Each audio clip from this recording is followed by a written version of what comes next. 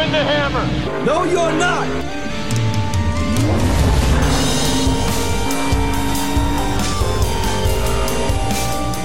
So, guys, let's talk about some fun stuff, shall we?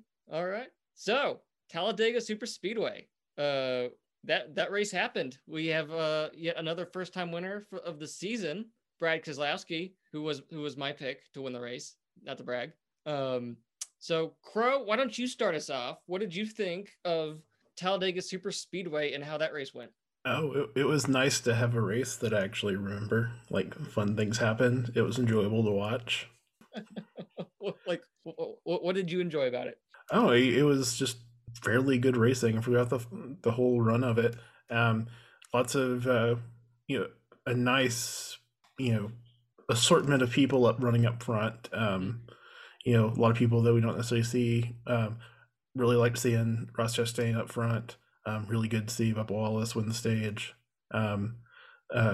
It never really turned into a single file. We're just gonna kind of lay back and chill out race, which was great. Well, I tweeted like towards the end of stage 2, like I think the odds of this race going into a single file are slim, and then they did in the middle of the final stage. I think with like 30 to go, and I was like, really now's when we go single file. Yeah, when you had people start worrying about their fuel, it definitely like lined up. But other than that, like I think it was a very good competitive race. Got to see some some of the favorites running up front with McDowell and Blaney, and Hamlin continues his streak of just doing absolutely stupid things and still dominating in the points. Yeah, he leads the points by like a clear margin. And he was kind of on his way to getting back on the lead lap after he had it was 2 speeding penalties, right? There was a speeding penalty coming into pit row. Yeah. He may have pitted outside of his box. It was really close. Yeah. And then when he came in for his speeding penalty, he sped on pit road again. Yeah. And then he raced his way back up to the front, one lead lap off. And I think did he get that's when he got into the wreck. Yeah, they were coming out turn 4, and he moved up in front of Truex and then clobbered the wall. Yeah. So Daryl, Phil, is there a more iconic duo than Denny Hamlin and speeding penalties? Probably not. I think he gets more. He might have the lead for speeding penalties among active drivers. I don't know what it is about pit road, but Hamlin just cannot get slowed down. And he said on the radio, "I can't stop it," referring to trying to get the brakes slowed down, because in super speedways they don't run that big a brake package. But you could say that for any other track, because if there's going to be a speeding penalty, more than likely it's going to be Hamlin that gets it. Yeah, I'll say that maybe there is one duo that is better than that, and that's Ryan Newman and blocking. So. But I it's just like we've said, Denny continually stuff during a race. Somehow make it up, but he couldn't do it this past week. It was, and listening to Radioactive yesterday and hearing him say, "I can't slow it down." And they told him, they were like, "Well, these are the same super speedway brakes you've always had. It's the issue." For Denny, it's just like, well, I think what part of the problem was there were still weepers down on the apron on the way down into the pit entrance. So I think that played at least a little bit into why he had trouble slowing down, just a little bit. Yeah, it would make sense then, but it's just like Denny's either gonna win a race and dominate and lose it in the last 10 laps, or he's gonna go and try to make a block stage and then get punted into the wall. So, but he'll do it where he has enough points accumulated that keep going for the foreseeable future until we get to the playoffs, where it's actually going to matter how many wins you pretty much are going to need and push you. Hopefully you can finish the job this time. Be regular season champion a few times before it's like need to go ahead and capitalize on that, get the Phoenix. Yeah, I think Hamlin he might be on his way to having like Terry Labonte in 1996 championship season. Yeah, consistent, but he'll just get one win. Everybody will be like, he shouldn't have won the championship because he only won one race. Does Matt Kenseth ring a bell for any of you? Yeah, well, they changed the rules because of Matt Kenseth. Mm-hmm. Matt Kenseth is the reason we got here. Which is the sad part. Matt Kenseth was so boring in that one season. We're like, never again. Let's just make up a playoff format and have people complain for 15 years. Yeah. Yeah. Yeah. Every time I see someone tweet, it's like, can we go back to the old playoff systems? Like, I just want to say, we are in our 15th or 16th year of this. We're not going back. So. Yeah. And somebody had a good point the other day, and I'll probably retweet Twitter, but somebody said that we've had the playoffs, or at least we've had the chase playoff format for a longer amount of time than I guess the modern era point from like I think some point in the 80s all the way to 2003. We've had what we have now for a longer period of time. I forget how it goes. Well, no, technically the modern era started in 72. 72, yeah. So no, that's not. We're not quite there yet. Yeah, but it was something about. I don't know if they do like a points. It was like a format. I don't know. I guess if it was the 185, I don't know. But they said that they only had it for like 13 years or something. I don't know. But either way. Points before 72 were weird. Oh, yeah. The best way to put it. Yeah, you also had somebody win 47 races, so I can't even watch 47 races. Take a week. And folks will complain about the playoffs and, we don't get a full season champion. You still do, because you have to be good in the first 26, and then you got to be good in the next 10. Ask Kevin Harvick, because people keep bringing up Harvick not winning the championship last year. Harvick had the worst 3-race stretch of that season at the worst time. That's on him. And I'd rather see it come down to that than seeing the championship leader going into October, just finishing 10th the last 10 races and backing into the championship. Because how many times did we go to Homestead, even in the chase format for that matter, where Jimmy's just riding around in 13th, and then he slides up into 7th to win the championship like the last 15 laps or so.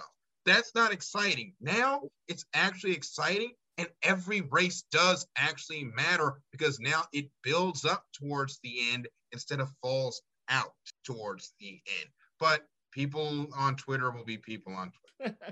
So Talladega in general, what do you think about super speedway races? Which do you prefer, Daytona or Talladega? Ooh, that's a good question. I think right now Dega is incredible. Just you can get 3 or 4 wide there, and the finishes seem to always be crazy. The problem with the Daytona 500 recently has been rain, so the race hasn't been that great. And then of course this year we ended up wrecking half the field 20 laps in, so it completely changed the complexity of what that race was going to look like. But Talladega has been consistently just a race where you go to and you're going to see something that's going in the NASCAR history books.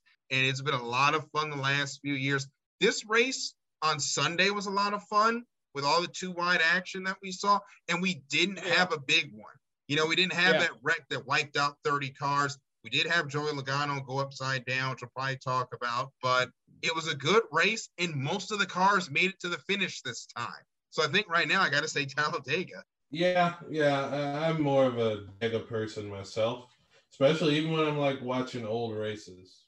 I'm mostly checking out some of the late 80s, early 90s Talladega races. And Talladega has kind of been chaos over the last almost 40 years. Talladega is the reason why we have restrictor plates. Bobby Allison went into the fence. You've seen Jimmy Horton. He's the reason why we have the backstretch, the fence on the backstretch. We saw him leave, go into the parking lot, basically. We see Ricky Craven get tangled up into that fence, but able to get into a car the next week You know, I Talladega. Go ahead. I think that Craven accident, because I like, you know, I go through and I watch all the Cup races in order. I started with 95. Mhm.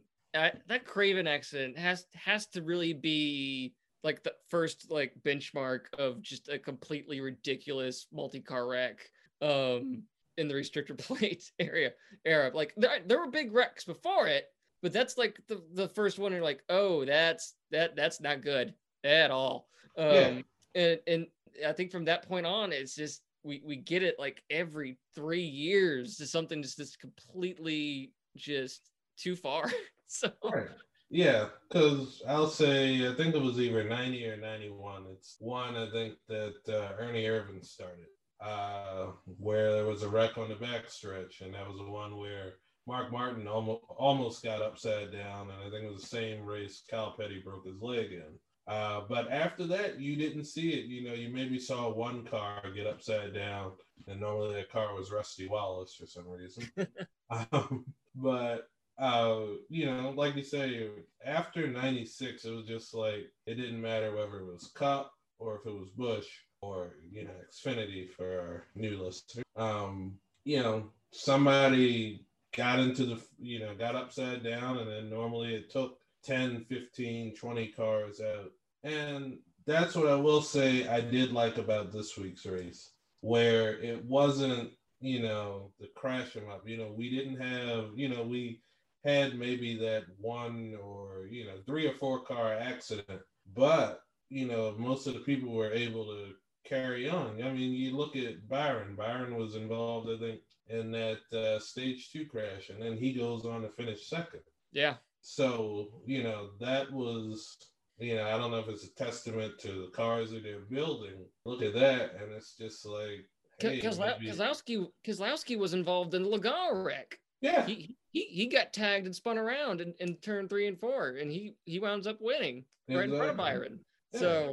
So maybe the lasting effect is that you have to get into an early wreck to be able to win at Daytona or Talladega. So Get those lumps out the way. And by the way, we can't talk about Talladega and not talk about the 2002 Aaron's 312 the on lap 14, where we like destroyed the entire Xfinity field. The old that was incredible. It's easier to tell you how many cars are left than there are to tell you how many that were involved.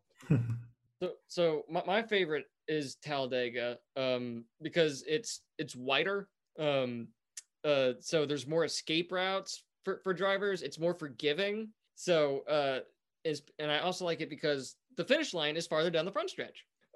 You got a much longer runway that something can happen. And unlike Daytona, where if you're halfway through that first dog leg, it's over. So that's one reason why I like Talladega. Do I like watching Talladega races? I super speedway racing. I said this last week. People lose IQ points in super speedway racings, and it's luckily we didn't get the big one this time around. I think the biggest one was only 8 cars. So this was a fun race to watch. When Bubba got up there to the lead, congratulations to Bubba Wallace. He got to the front of restrictor plate race, and he stayed there for a little bit. Up until this point, he's shown a knack for getting up there, but he couldn't keep it. He'd be there like a lap, maybe 2, and then he'd lose it. And I don't know what his final lap total was. What was it? Well, I think it was like 16 that he led. I'll got a page up, so I'll check it right now. I think it was 16. Yeah, 16. It was 16. Yeah. So yeah. So he leads 16 laps, and he finally, like, it's clear the 2311 team has a good super speedway program. Clear. Wheels, Mike Wheeler, his crew chief, keeps getting crucified on Twitter for his pit road decisions. But I'm looking forward to them getting back to Daytona at the end of the season to see what they can do now they have 2 super speed two races into the belt speedways. So Phil, I have a question for you. Whenever you're tweeting about 2311, you use we. I know sports fans. I've done it. I'm guilty of it. I'm a Dallas Cowboys fan. I will drop a "we" every now and then. But I think I feel like it might be different when you say "we" in 2311 racing. I was wondering if maybe you could explain why you refer to it as "we." Well, I feel like with 2311, when I say we, because I feel invested. This is the first race team where I felt like, okay, this is something that I can latch on to. Like, I've been a Hendrick Motorsports fan for, 25 years. And I mean, I won't say never at that point, never at any point did I feel like I felt like, hey, it's a one big fraternity, and you always hear the drivers talk about Hendrick Motorsports being a group effort, that everybody works together, everybody talks to each other.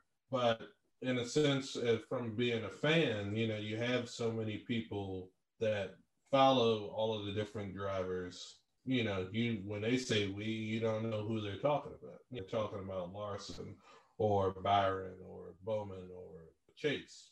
But with 2311, it's just kind of like, hey, this is something, when I spend my money on merchandise for them, yeah, it feels like, hey, I'm helping this team.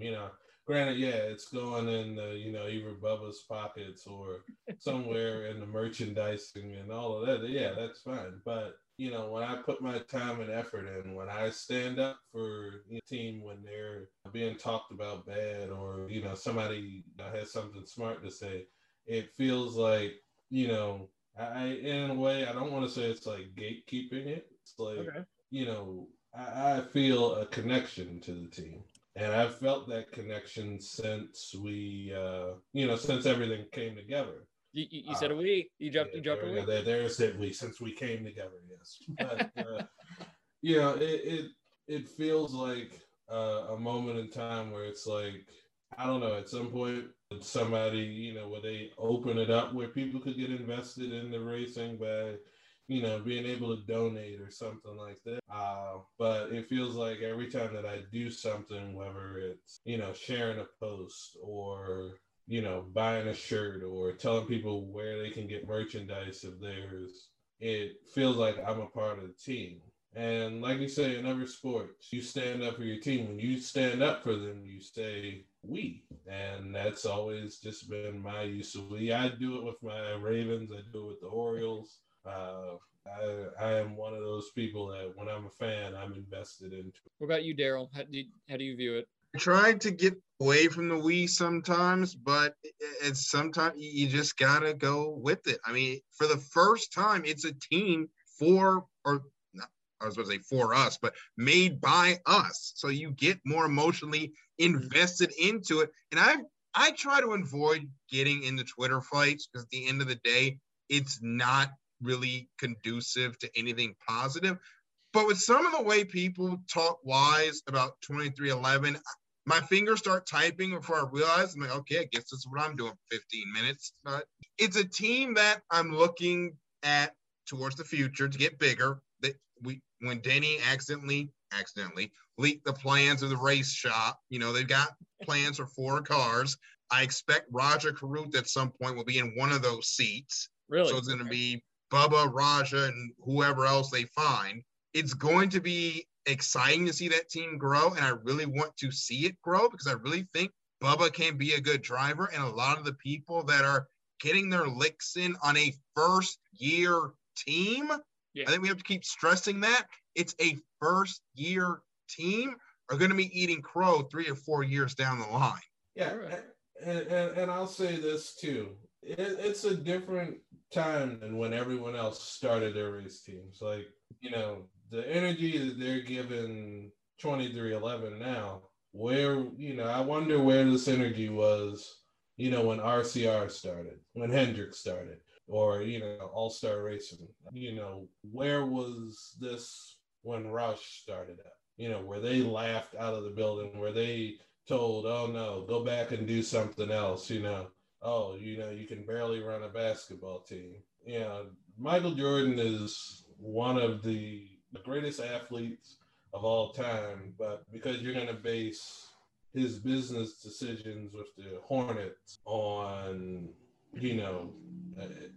a team that was built basically before he came into ownership, and because their track record as being, the Bobcats or anything wasn't good, oh, well, he can barely run a basketball team, how is he going to run a race team? If you're running a race team, you have the people that you have already in place. It basically, and I hate to say it in a way, it's just like Michael's lending his name to the situation. I know he's said what he expects, but at the same time, Denny is in there to keep things at a realistic point of view.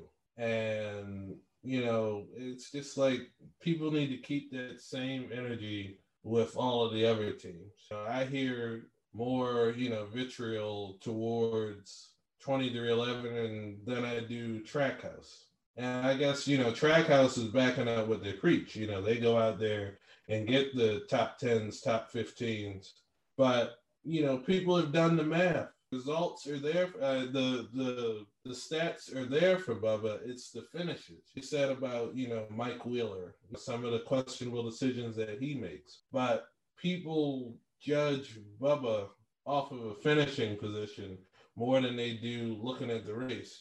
They're not listening to the radio like, some fans do and are able to take in what they're saying, what they're feeling.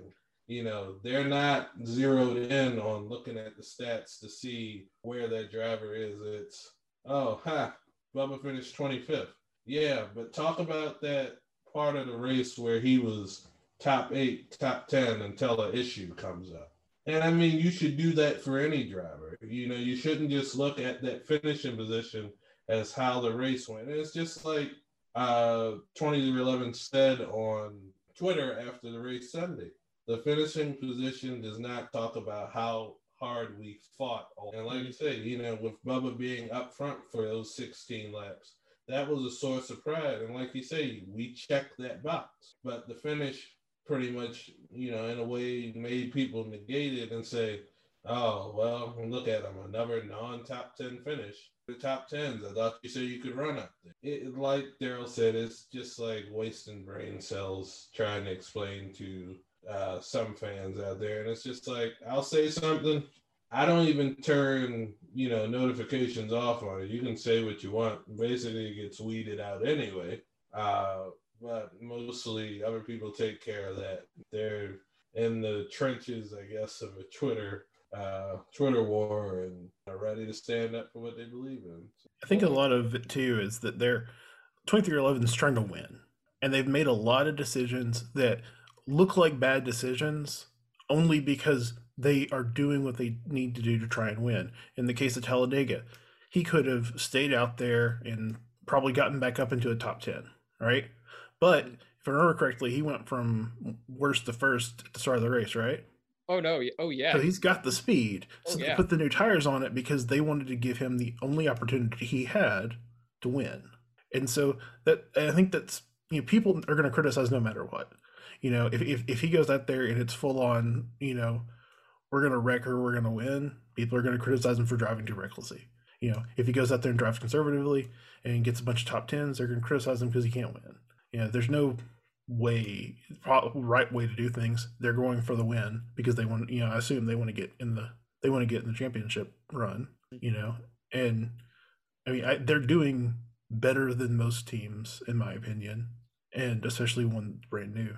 Yeah, the team didn't exist in October, so I mean, the major difference between 2311 and Trackhouse is in-house at RCR. They're literally a third RCR car. 2311's working out of the old Germain Racing Truck Series shop.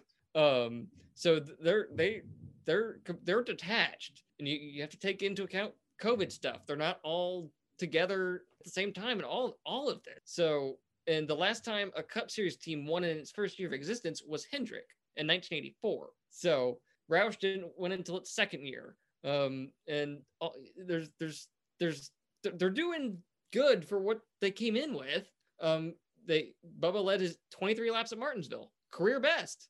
That's nothing to shake your stick at or whatever. That's an accomplishment. And this weekend in Talladega was an accomplishment. He got a stage win. They needed that. Like that's important. And I know that Darian Gilliam, aka Black Flag Matter, he noted it hours later. So Bubba Wallace is the first African American driver to win a Cup Series stage. And I was like, oh yeah, that's right. So does that stat mean, how much does that mean to you guys? He is the first Black driver to win a Cup Series stage. Didn't really think much about that, mainly because we just got stages, but it's still a cool stat nonetheless.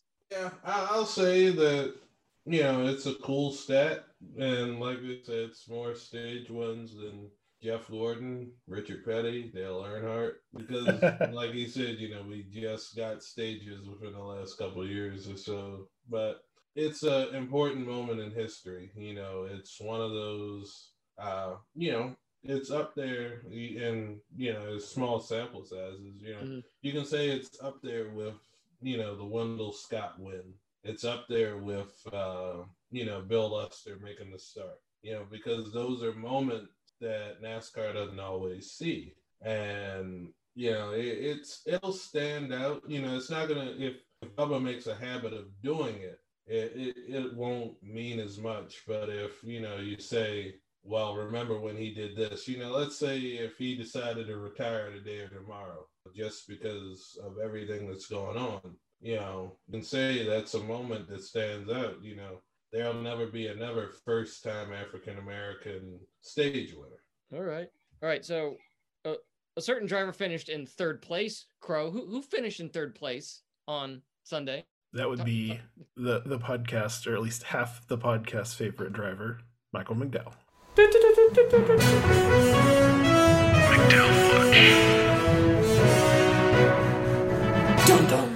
Yes. You mean the guy that means it is on the wall by the door? Yes.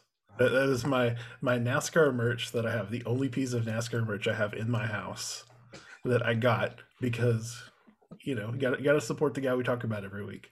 Good eye, Phil. Good eye. But yes, it is time for McDowell Watch. All right, Michael McDowell. He finished third Sunday at Talladega. It is his fourth top 10 of the season, tying his career best total of 4 from last year. It is also his second top 5 of the year, matching his career best from 2 years ago. He's now 13th in points, and I believe that's up from 4 last week. So here's an interesting stat, guys. I don't think this has been highlighted anywhere that I've seen, but McDowell finished in the top 10 in all 3 stages of the race. That is the first time that a Front Row Motorsports car has earned points in every stage of a Cup race. So there's your interesting Front Row Motorsports stat for the week. He finished 8th in stage 1, 4th in stage 2, 3rd in stage 1. So what do you guys think about the season that Michael McDowell's putting together so far this year? It's automatically, with his Daytona 500 win, the best of his career. And he's already matched his career best totals in top 5s and top 10s already, and we're only through 10 races. It's been surprising, and also says that Front Row Motorsports, they're really building something over there. Michael surprised us with the Daytona 500 win, backed that up with some good runs earlier through the season. The last couple of races, however, at Martinsville, Richmond, didn't really go the way he wanted to, but bounced back with a great race. We know he's a good plate racer, and he showed it, running the top 10 of all 3 stages at Talladega. So, yeah, good little season for McDowell. Not only that, he was like, a quarter of a lap away from leading at the end. He was right there. It could have gone his way. Oh, I thought right as they hit the apex of the tri-oval coming to the checkered, I thought he was going to get it. But then he wasn't able to slow Keselowski down enough. Yeah. When he won the 500, part of me was like, oh, well, it's Daytona. Anybody, I hate to say it, if you're up the front towards the end of the race, you have a great chance because people in front of you are probably going to do something stupid to allow you to be able to win. He made it through that storm of a wreck at the end. And I said, well, he'll be in the playoffs, but I don't expect the consistency to hold up. But then you go to Daytona Road Course, and it's like, oh, okay, pulls I think a top 10 out of that race. And then he just goes on, and it's just like, okay, this team isn't going away. And like Daryl said, it's showing that front row building something. They're no longer going to be that team that, we're just competitive on plate tracks. They showed it in spurts kind of last year, and especially with I will say, you saw last year when John Hunter was driving for them, how he had some races where he was about top 15, top 20 every in some races, and then towards the end, he would get involved in a wreck or something that wasn't his fault necessarily. But it's showing that, hey, we're here to play now. We may not be as big as some of the other teams, but we're shooting to be there. And that's after maybe close to 5 or 6 years of mediocrity, where they did have guys like David Reagan or and Michael McDowell, guys that would finish up front at a plate track, but then other races they're 25th through 30th.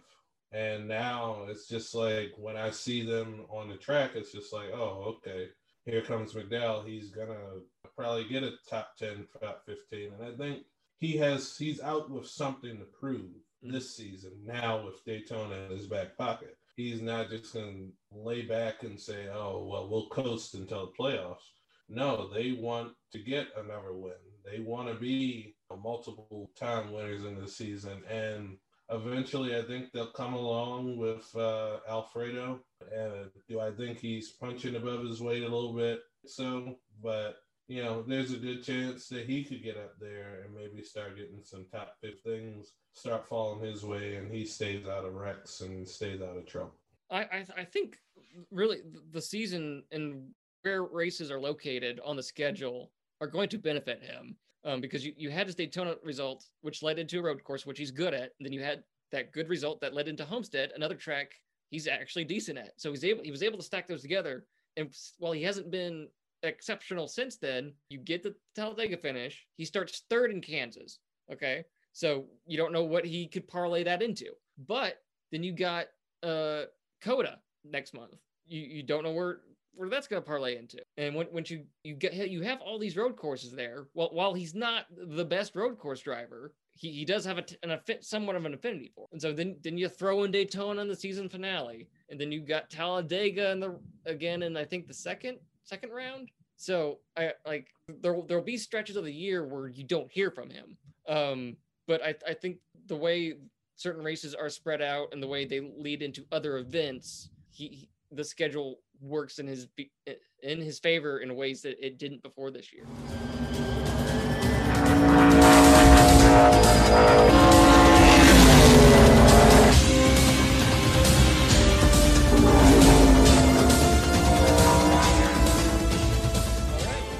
So Kansas guys, first off, what do you think of the Bushy McBush race 400?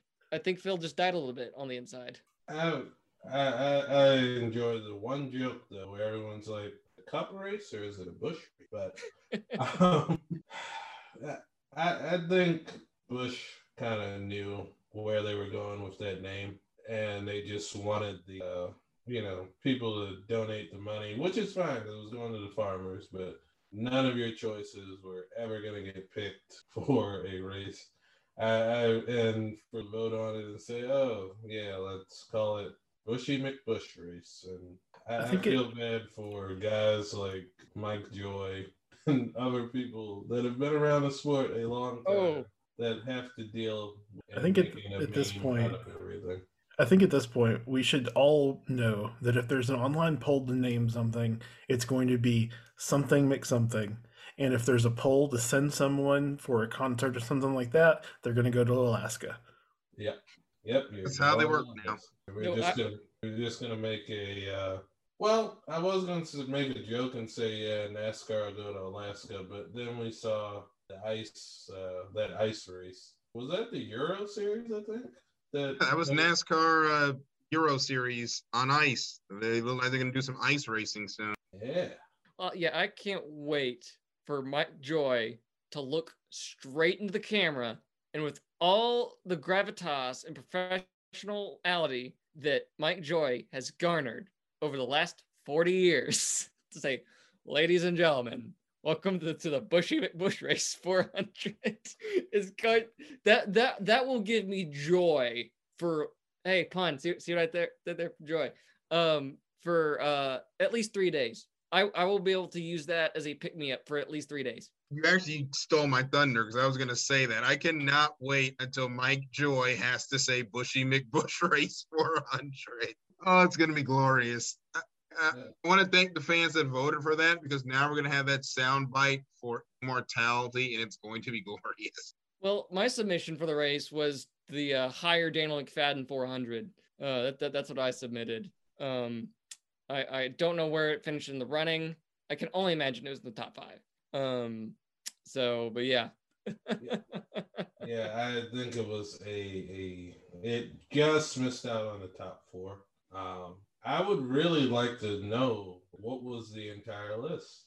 I know some of the people we follow on Twitter mutually, they wanted to go for the Cuppy Car 400. Yeah. Which that would have worked. I think that would have worked. Still would have sounded goofy coming out of Mike Joy's mouth, but maybe in the future they'll allow us to name other races. And, hopefully Mike Joy decides to take his retirement. No, I think we need to go for the next race. It needs to be the Joy McJoy Mike Joy fun drive race 325 featuring Mike Joy at Coda #Mike Joy. Yeah, I think that's we should start that campaign now. So okay guys, what do you guys think about Kansas Speedway in general? In my personal opinion, might be the least memorable of all the intermediate 1.5 mile tracks. It definitely doesn't need two races, but it does. So, but here we are. It's really weird to go from Bristol Dirt to Martinsville to Richmond to Talladega, and then it feels like we're ending on this very weird note at Kansas. Look at it as a rest race as far as excitement because we've got COTA next week where track limits are not going to exist and all the F1 people are going to be mad, but it is one of the tamer, I can't even call it one of the tamer mile and a halves anymore because over the last couple of years, we've seen some pretty big wrecks there actually. Ryan Preece most recently, but it's not a track that I'm going to say has the most memorable races all the time. I know Jeff Gordon won the first 2 there, but being a Jeff Gordon fan, of course, I remember and love that. It's also been a good Hendrick track, but it's really one of those tracks that it's there and I'm glad we're racing at, but it's not one of those where I'm like, oh yeah, we're really going to have a great race at Kansas this week. Like, I can't remember a decent Kansas race just like off the top of my head. Usually you name a track, you can go, hey, there was that one time, but I can't do that with Kansas. Yeah, no. For me, I don't know. Like Daryl said, I remember when Jeff Gordon won the first 2 races there. First one was called the Protection 1 400. Don't ask me why I still remember that. I didn't Google it. Yeah, I remember him winning that race, and then from there, because I remember he won. I think he won the Chicagoland race too. But no other race comes to mind, honestly. Like I remember the time I think Biffle and Keselowski got into that wreck. I think that was like 20. I don't know. It was sometime. I think it was like 2013, 2015. I remember they got into that wreck. Literally was the only exciting thing about that race.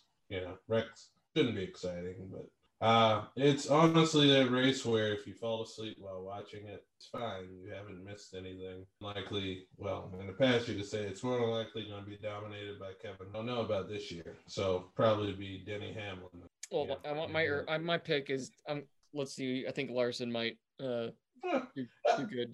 Yeah, that's actually true. Yeah, because he has kind of dominated so far this season. It's a race where it's kind of like, does it need as many laps as it has? You really need to go here twice. And the answer is no.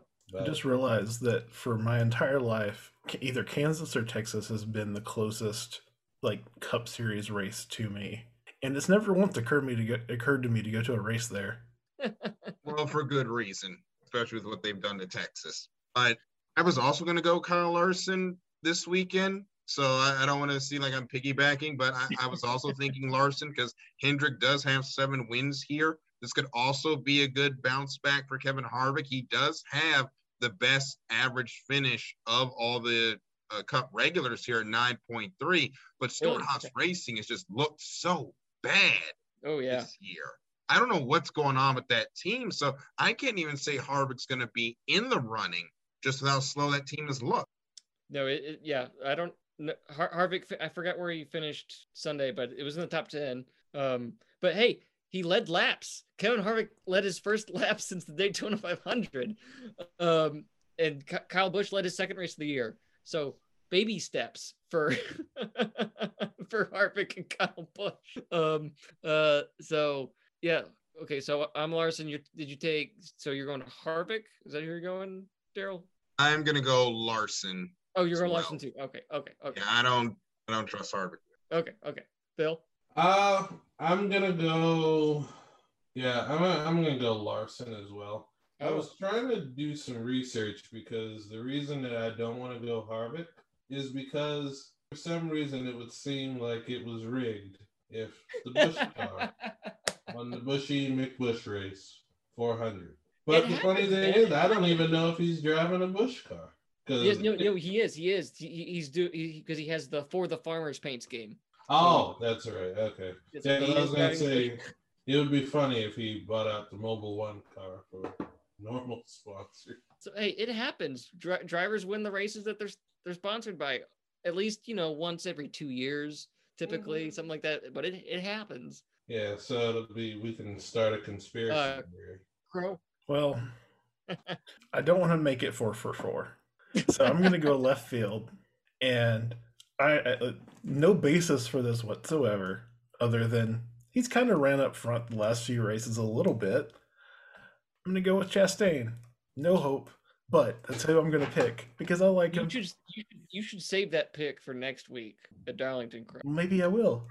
I can pick the same person twice. Okay. All right. I did it the last 2 races. Just be happy I'm not saying Martin Truex Jr. again. All right. So 3 Larsons and a Ross Chastain. Okay. All right. So I just think he's a nice person because he was on the podcast, and that's my that's my bar. All right. Okay. All right. So I did remember one Kansas race, guys, when Logano spun Kenseth. There you go. There's your Kansas race memory from 2015. 15, because it was the week before Kenseth got his revenge. Yep. No, actually, wasn't it like 2 weeks after? Wasn't it was 2 weeks after because there was racing. I think Texas was in between there. Somewhere was in between there. So, but yeah, Kansas when he spun him in turn 1 and 2. That's your Kansas. That's it, really, that I can think of. So, all right, guys. I think it's going to wrap it up for dropping this episode of Dropping the Hammer. I'm really, really glad we could do this. I really enjoyed the conversation. Where can everyone find you guys? We'll start with you, Daryl. Well, as always, you can find me at DKJunior12 on Twitter. You can also check me out on Tuesdays at 6 p.m. for 2Y Tuesday on WBGR Sports on Facebook, and new on WBGR TV on Twitch.com. So also check that out as well. And also on Thursdays at 8 p.m. Spreaker.com/IE Sports Radio, the live recording of The Extra Mile with myself, Christopher Lehman, and Michael Ward. You want to check that out? We talk NASCAR, IndyCar, and Formula One. So you can always catch me there. Always hit me up on Twitter as well. I'm always bouncing around doing things. So, Phil? All right. Yeah. And like I said earlier in the show, I have my own podcast, White Silk Racing Podcast. You can find it wherever you get your podcasts. Google, Spotify, Apple, Stitcher, wherever you go, we're there. Like I say, try to update almost every week, if not every couple of weeks. And I'm also on Twitter at Phil in Espanol. Hard time, spelling that out. Just search Phil Spain in the space and the search bar. I'll probably be the first Phil Spain that comes up. But other than that, we're probably going to get into recording a few more YouTube episodes. That's the White Silk Racing Show on YouTube. You'll find it. We've only got a couple episodes up, but we're in the process of making some more, and also trying to do a little small documentary on some older, now defunct, up in the works, and should have some traction on that by summer. Well, thanks for that. What's the story behind your Twitter username? One of my high school friends, this was almost about 10 years ago. I was just talking on Twitter, and I was just like, I want a new username because my name used to be Phil Spain 90, my name and my birth year. And so like, how about Phil Espanol? Because with my last name being Spain, hey, that'll work out. And then it just stuck. There have been times over the years where I wanted to change it, but what keeps me from changing it is that I'm known by that for so many things, especially online or through YouTube and stuff like that, and it extends over even into my Instagram and things like that. It's kind of personal thing now. I kind of made it my brand. Here, all right. Well, you can follow me on Twitter at Daniel McFadden, all one word. Last name is McFadin. Hopefully everyone listening knows that by now. You can email me at danielmcfadden@gmail.com and subscribe to my YouTube page, youtube.com/DanielMcFadden. And be sure to like and subscribe this podcast to help spread the word. So, all right. Well, I'm Daniel McFadden. This has been a great episode with Crow, Daryl, and Phil. So thank you for listening to Dropping the Hammer of Daniel McFadden. Have a great night, everyone. We're out.